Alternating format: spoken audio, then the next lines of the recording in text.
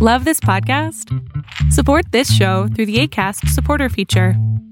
It's up to you how much you give, and there's no regular commitment. Just click the link in the show description to support now.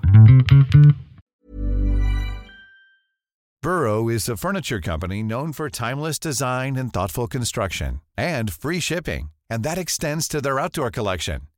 Their outdoor furniture is built to withstand the elements, featuring rust-proof stainless steel hardware, weather-ready teak, and quick-dry foam cushions. For Memorial Day, get 15% off your Burrow purchase at burrow.com/ACAST and up to 25% off outdoor. That's up to 25% off outdoor furniture at burrow.com/ACAST. And they have grown up for 30 years believing a certain thing is true. And they also then exercise and live their lives in the same manner. Like with a sense of authority.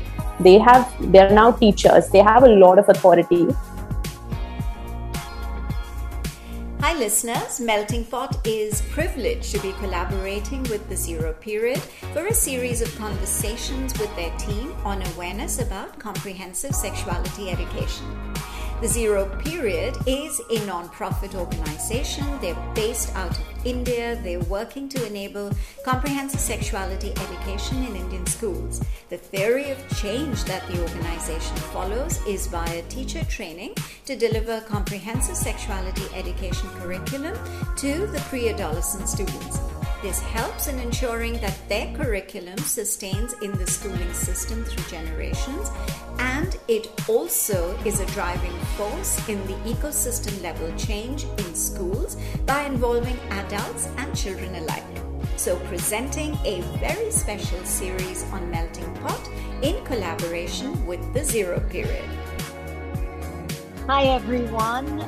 Today I'm in conversation with Medha Claire. Medha is a team member of the Zero Period, and as you know, you're aware, we're doing a very, very special collaborative series, The Melting Pot, along with the Zero Period. So I'm really, really happy to have Medha, be a part of this conversation, which I think is a very, very important conversation. The Zero Period, their main focus is on comprehensive sexuality education, which I think is a dialogue, the rest of the world is pretty aware of. And I think it's gradually seeping into India as well. So thank you so much, Medha, for being a part of this collaborative effort.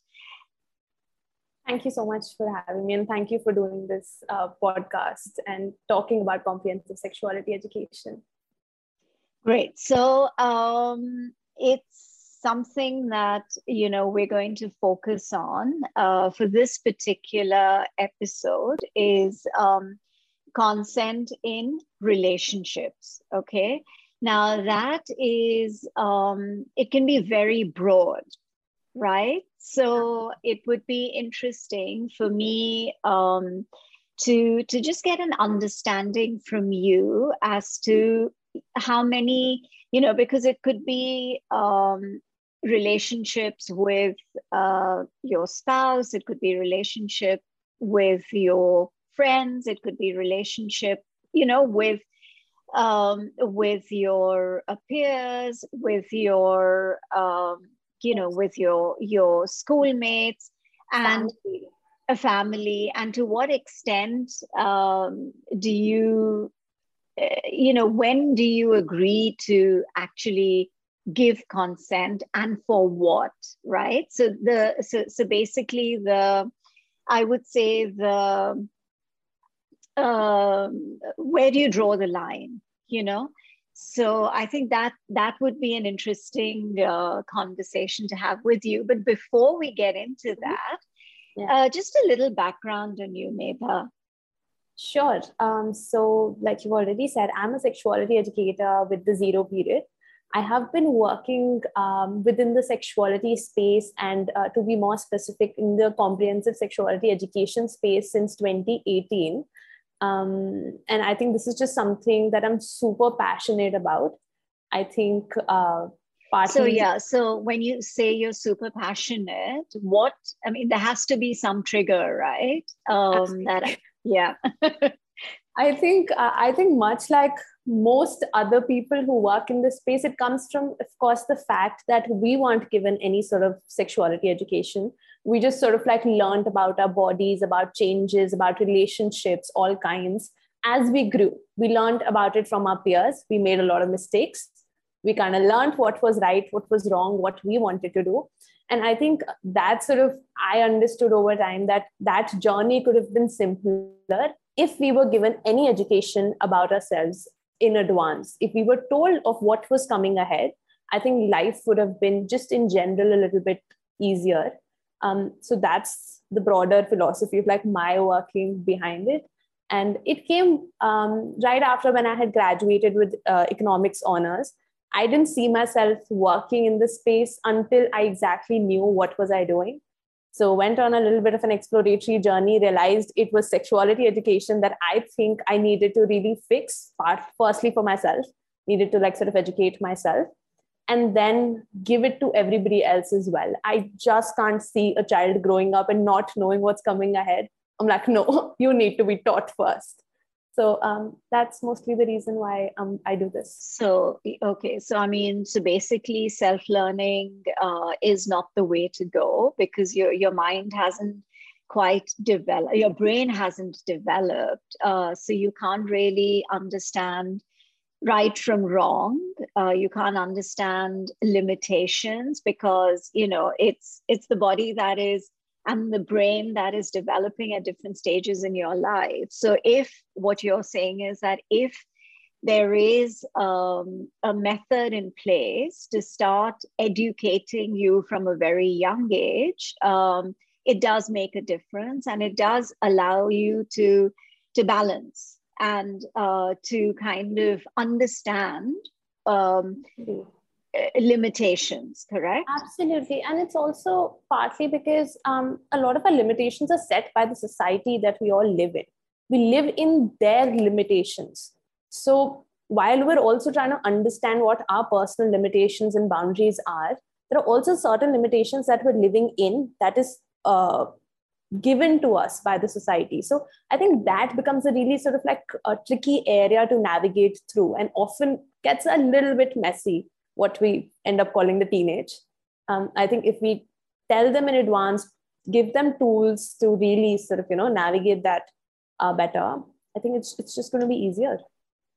Yeah, absolutely. Absolutely. So, so now let's talk a little more in detail about consent and what is your take on it? Absolutely. So consent is my also understanding of consent came when I started exploring sexuality education as a subject. And consent happens to be a small part of everything that we talk about in comprehensive sexuality education.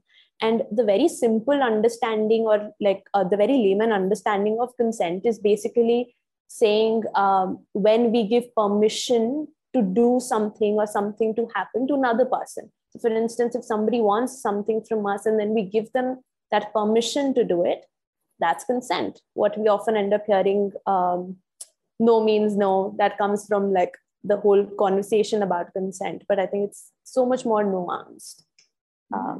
So that's essentially what I think is the basic understanding of consent.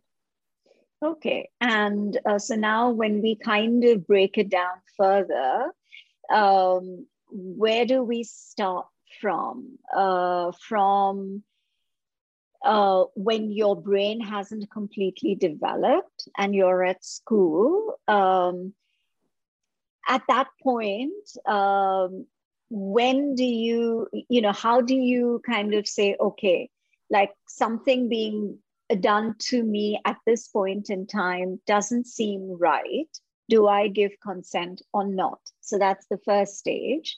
Yeah. Then, you get into when you're in a workspace, when you're in a relationship, when you're in a marriage, how, and specific to sex, I would, because that's what really we're talking about, right? Yeah. So, all right. So I think consent is, of course, a practice. We need to practice consent every day. And that needs to come from within. It has to be taught. Our body kind of needs to be taught how to seek consent, how to give consent. And that essentially starts from, and I know when we have to talk about sex, but consent essentially starts when we're very young, when, our parents, and for that matter, everybody else with authority kind of tells us what is going to happen to you. We seek permission from them. Can we do that? But at the same time, if it can be done backwards as well, if we are asked that, oh, is this something that you'd like to do? Can I pick you up? Can I kiss you? Can I pull your cheek?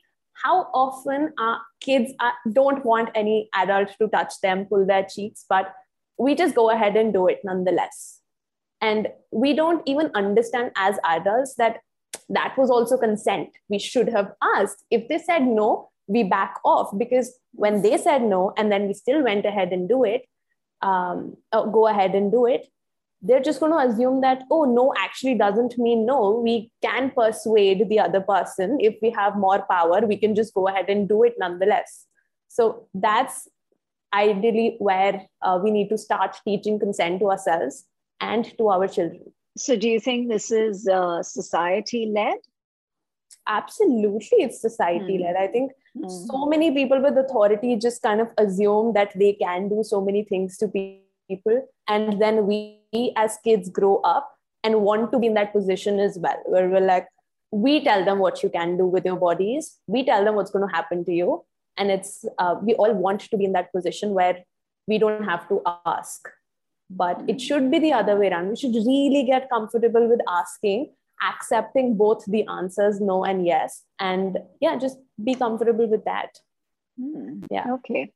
So this is basically this is your childhood, right? And so my understanding of what you're saying is that you have to, your family, your surroundings, the adults have to know have to ask, and not kind of touch you. They may think, oh, they're being very kind of, you're very sweet and cuddly and all of that. It could be a male member of your family or whoever, and you sort of, and they think it's the right thing to do. So what you're trying to say is that it's not. And you have to stop, whatever the age of the child, you have to stop and say, look, hey, you're cute. Can I pull your cheek, for example, right? Absolutely. And if the child says no, then you respect that, correct? Absolutely, you respect, because we're teaching them to say no. Yeah. We also need to teach them what it means. And that can't come from just saying that, you know what, when you say no, or when I say no, when I tell you no, that means you don't do it. But we don't actually practice it ourselves. When the child says no, we don't practice it. We just go ahead and do it nonetheless. So their understanding of no becomes so flawed. Yeah. Okay, so then you move on to school, right? You have teachers, you have friends, they're boys and girls who study together. Where do you draw the line? Say preteen. Mm-hmm.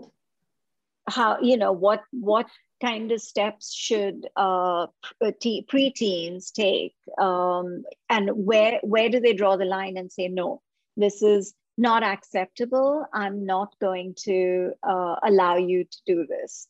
So I think where does a child say no really comes from like their own understanding of themselves. Have we actually told them that such a feeling, like if you're anxious, if suddenly you feel unsafe, you can say no. So it needs to be very intuitive. It needs to be, one needs to understand their behavior. So we need to like sort of tell them that if at any point you think that this is something that you might not be so comfortable with, you can say no, or you can say something that's close to no. Maybe just say maybe, because maybe also doesn't mean yes. Even yes might not mean yes. If you're saying, if your body's like, that just means you don't want to do it. So that's exactly, we need to tell them that all of those behaviors mean that you don't want to do something, and you can actually verbalize it or say it in some other manner to let the other person know that that's something that you're not comfortable with. And if those boundaries are sort of broken, what do you do then? So I might teach them that you can say no to a certain thing if your body tells you that don't do it. But if that's not respected, what do you do right after? So you go and tell somebody, build that sort of support system for these kids to be able to like truly practice their consent as well. So that's what I would say in pre-teen area. Also, like we need to sort of teach them any activity. It could be borrowing a pencil. If you don't want somebody to borrow a pencil, you say no, the other person respects it. And that's essentially where consent starts from. For anybody to then later touch you and for you to be able to say no, I think we need to like sort of build on it from those very little small things.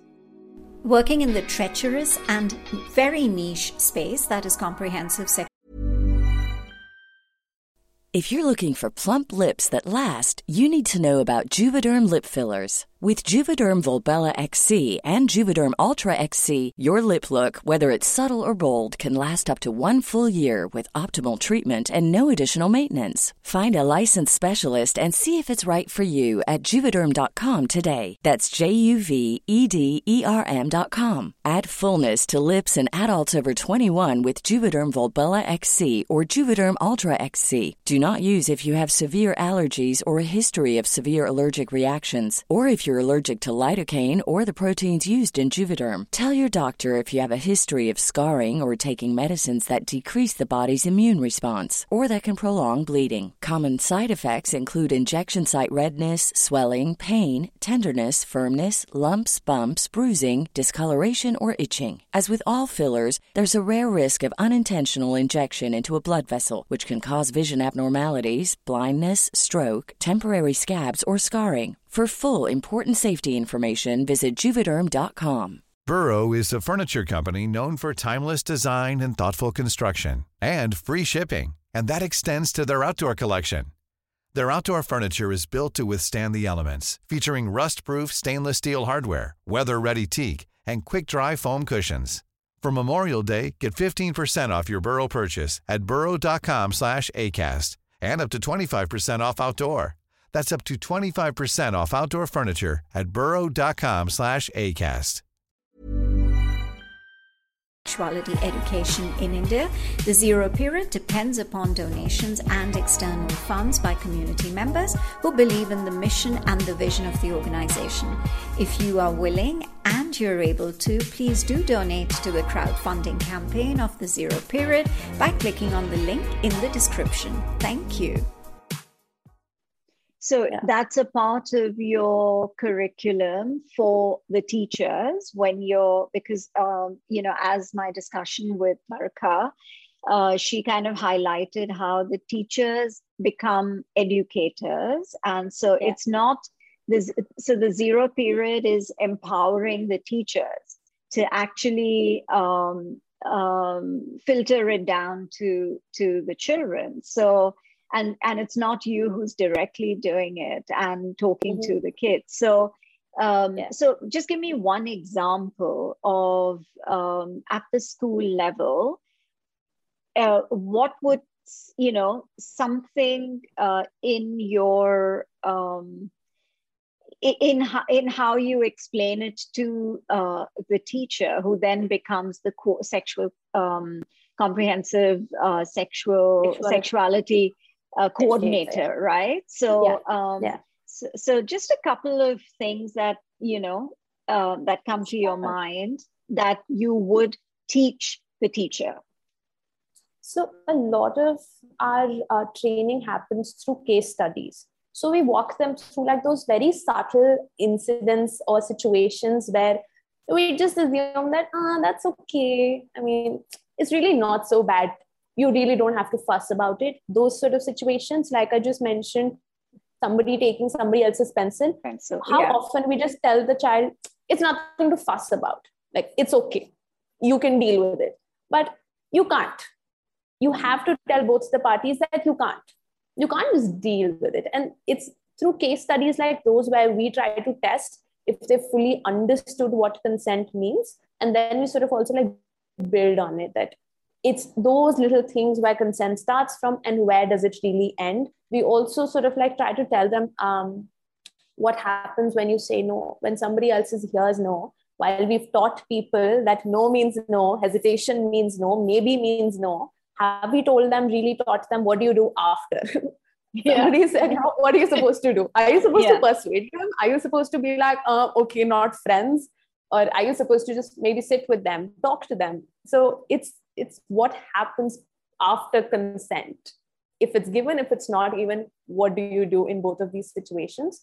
And when we train them, we put them in their own life situations. I think it's really important for them to understand when consent was taken away from them, when they didn't realize that they didn't have agency. So all of those things are sort of like taught in their own spaces. And then we hope that the same then they can deliver to their students as well. So, yeah. Okay. So how challenging, I mean, I have asked Barkha this question, but I would like to ask you the same, because you're in a different situation, right? You're in a different city in India. And so in your part of the world, how hard has it been, or how challenging has it been to actually get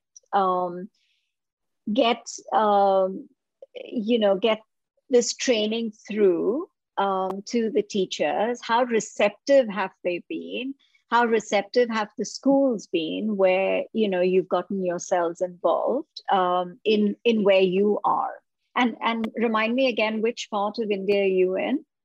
I am currently in Kurukshetra. It's a small town in Haryana, north of Delhi. North of Delhi. Okay. So, so obviously different. My understanding of India is because India is so vast, and every state has a different approach and a different way of thinking. And, some are still pretty much in a time warp, right? Absolutely. So absolutely, I think it's challenging. It's challenging, not just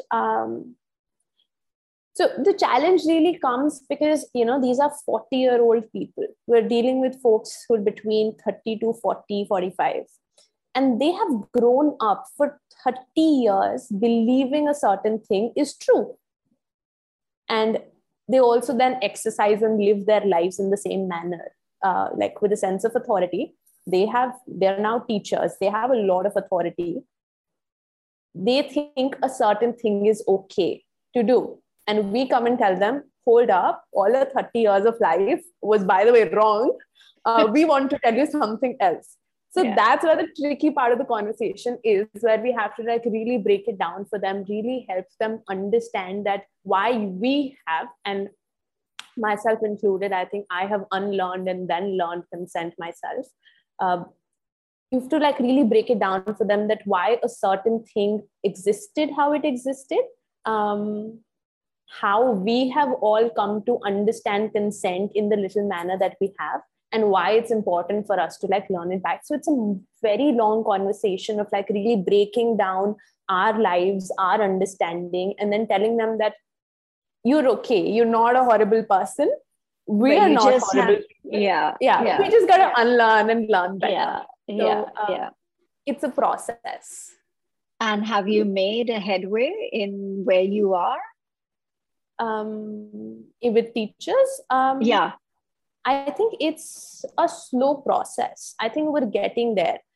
So the idea is to not really make them understand everything. The idea is to start the conversation, to nudge them in the direction of thinking in a certain way, and then possibly learning it over years in their own spaces, while constantly providing them with resources, really telling them where do you find the correct information from.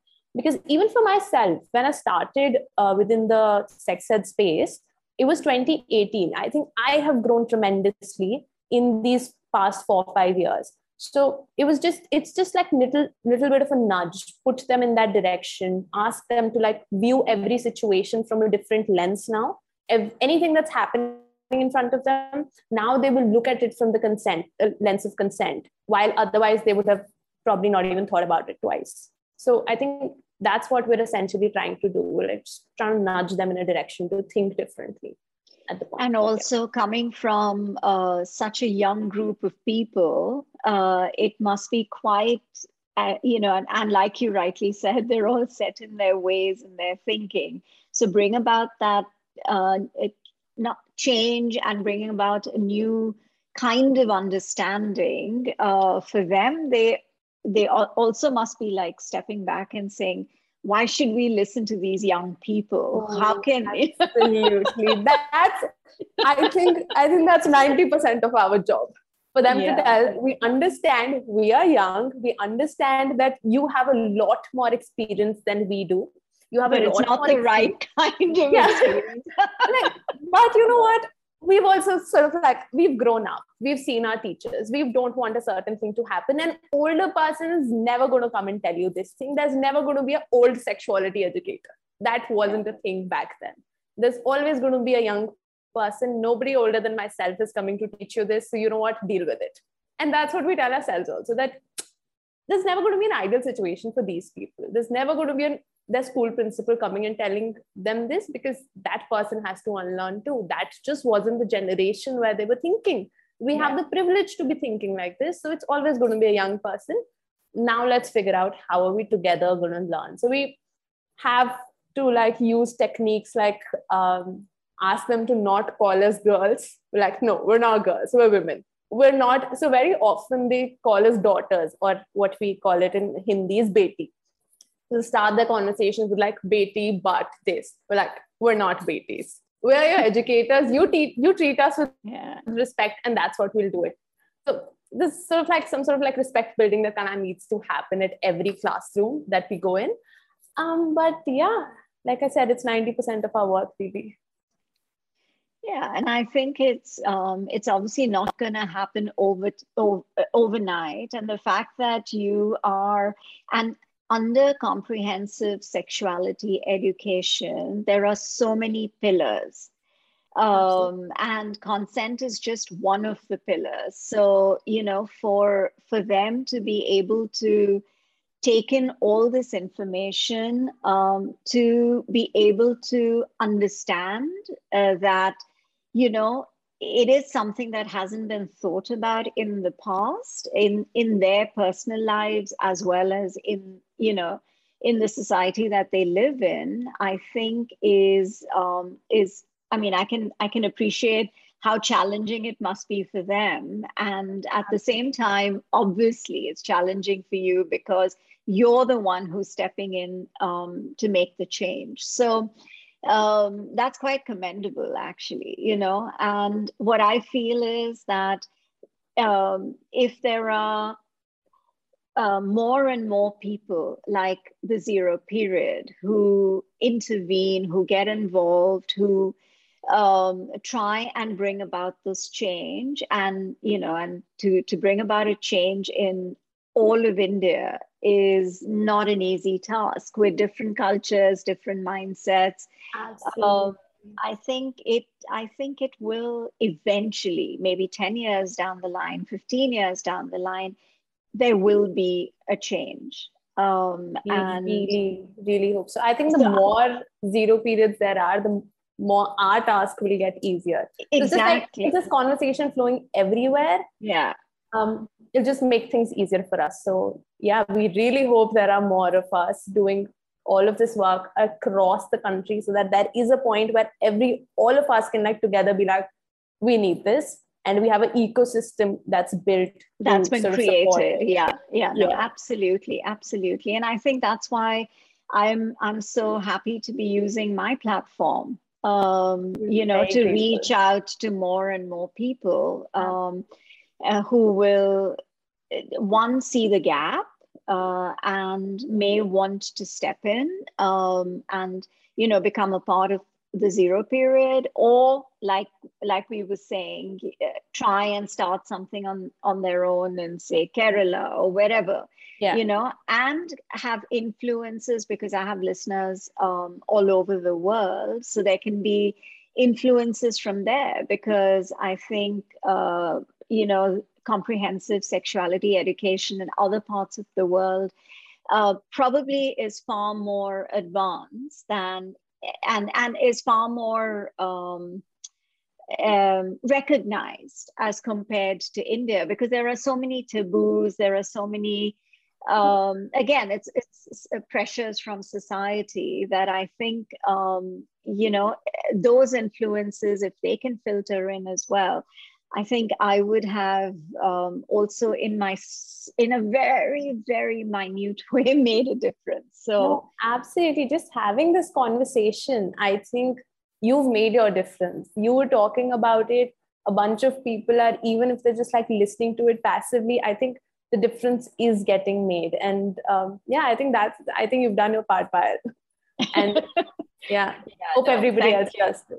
Yeah, absolutely. I mean, I really look forward to that. And I'm so impressed with I know I have another 2 or 3 conversations, and I'm so, and I had the privilege of meeting this young bunch of all of you, at least most of you. And I feel like it's very, very special. And thank you for starting this conversation in a country like India. And I know it's a very uphill task for you, and I know there will be a lot of challenges, but I also know, seeing the passion and the absolute determination, that you will get somewhere, all of you, Barkha and the entire team of Zero Period. Thank you so much for saying that, Payal. I think it's these words that keep us going, because the change is slow. Yeah. So I think it's people like you, when you notice us, when you see and say that our work is good, that, we're like, okay, maybe we're on the right path. Maybe we're doing the right thing. We're young. It's fine. Of course you are, without doubt. Thank you so much, Medha. It's been so nice talking to you, and wish you all the very best. And let's see the Zero Period making leaps and going ahead in the right direction. Thank you so much, Payal. Thank you so much for doing it. Okay. All right then. Bye. For more weekly conversations, do listen to Melting Pot on Spotify, Apple, and Google Podcasts. Follow us on YouTube and on Instagram at Podcast Melting Pot. So until the next episode, this is Payal signing off. When you make decisions for your company, you look for the no-brainers. If you have a lot of mailing to do, Stamps.com is the ultimate no-brainer. Use the Stamps.com mobile app to mail everything you need to keep your business running with up to 89% off USPS and UPS. Make the same no-brainer decision as over 1 million other businesses with Stamps.com. Use code PROGRAM for a special offer. That's Stamps.com, code PROGRAM.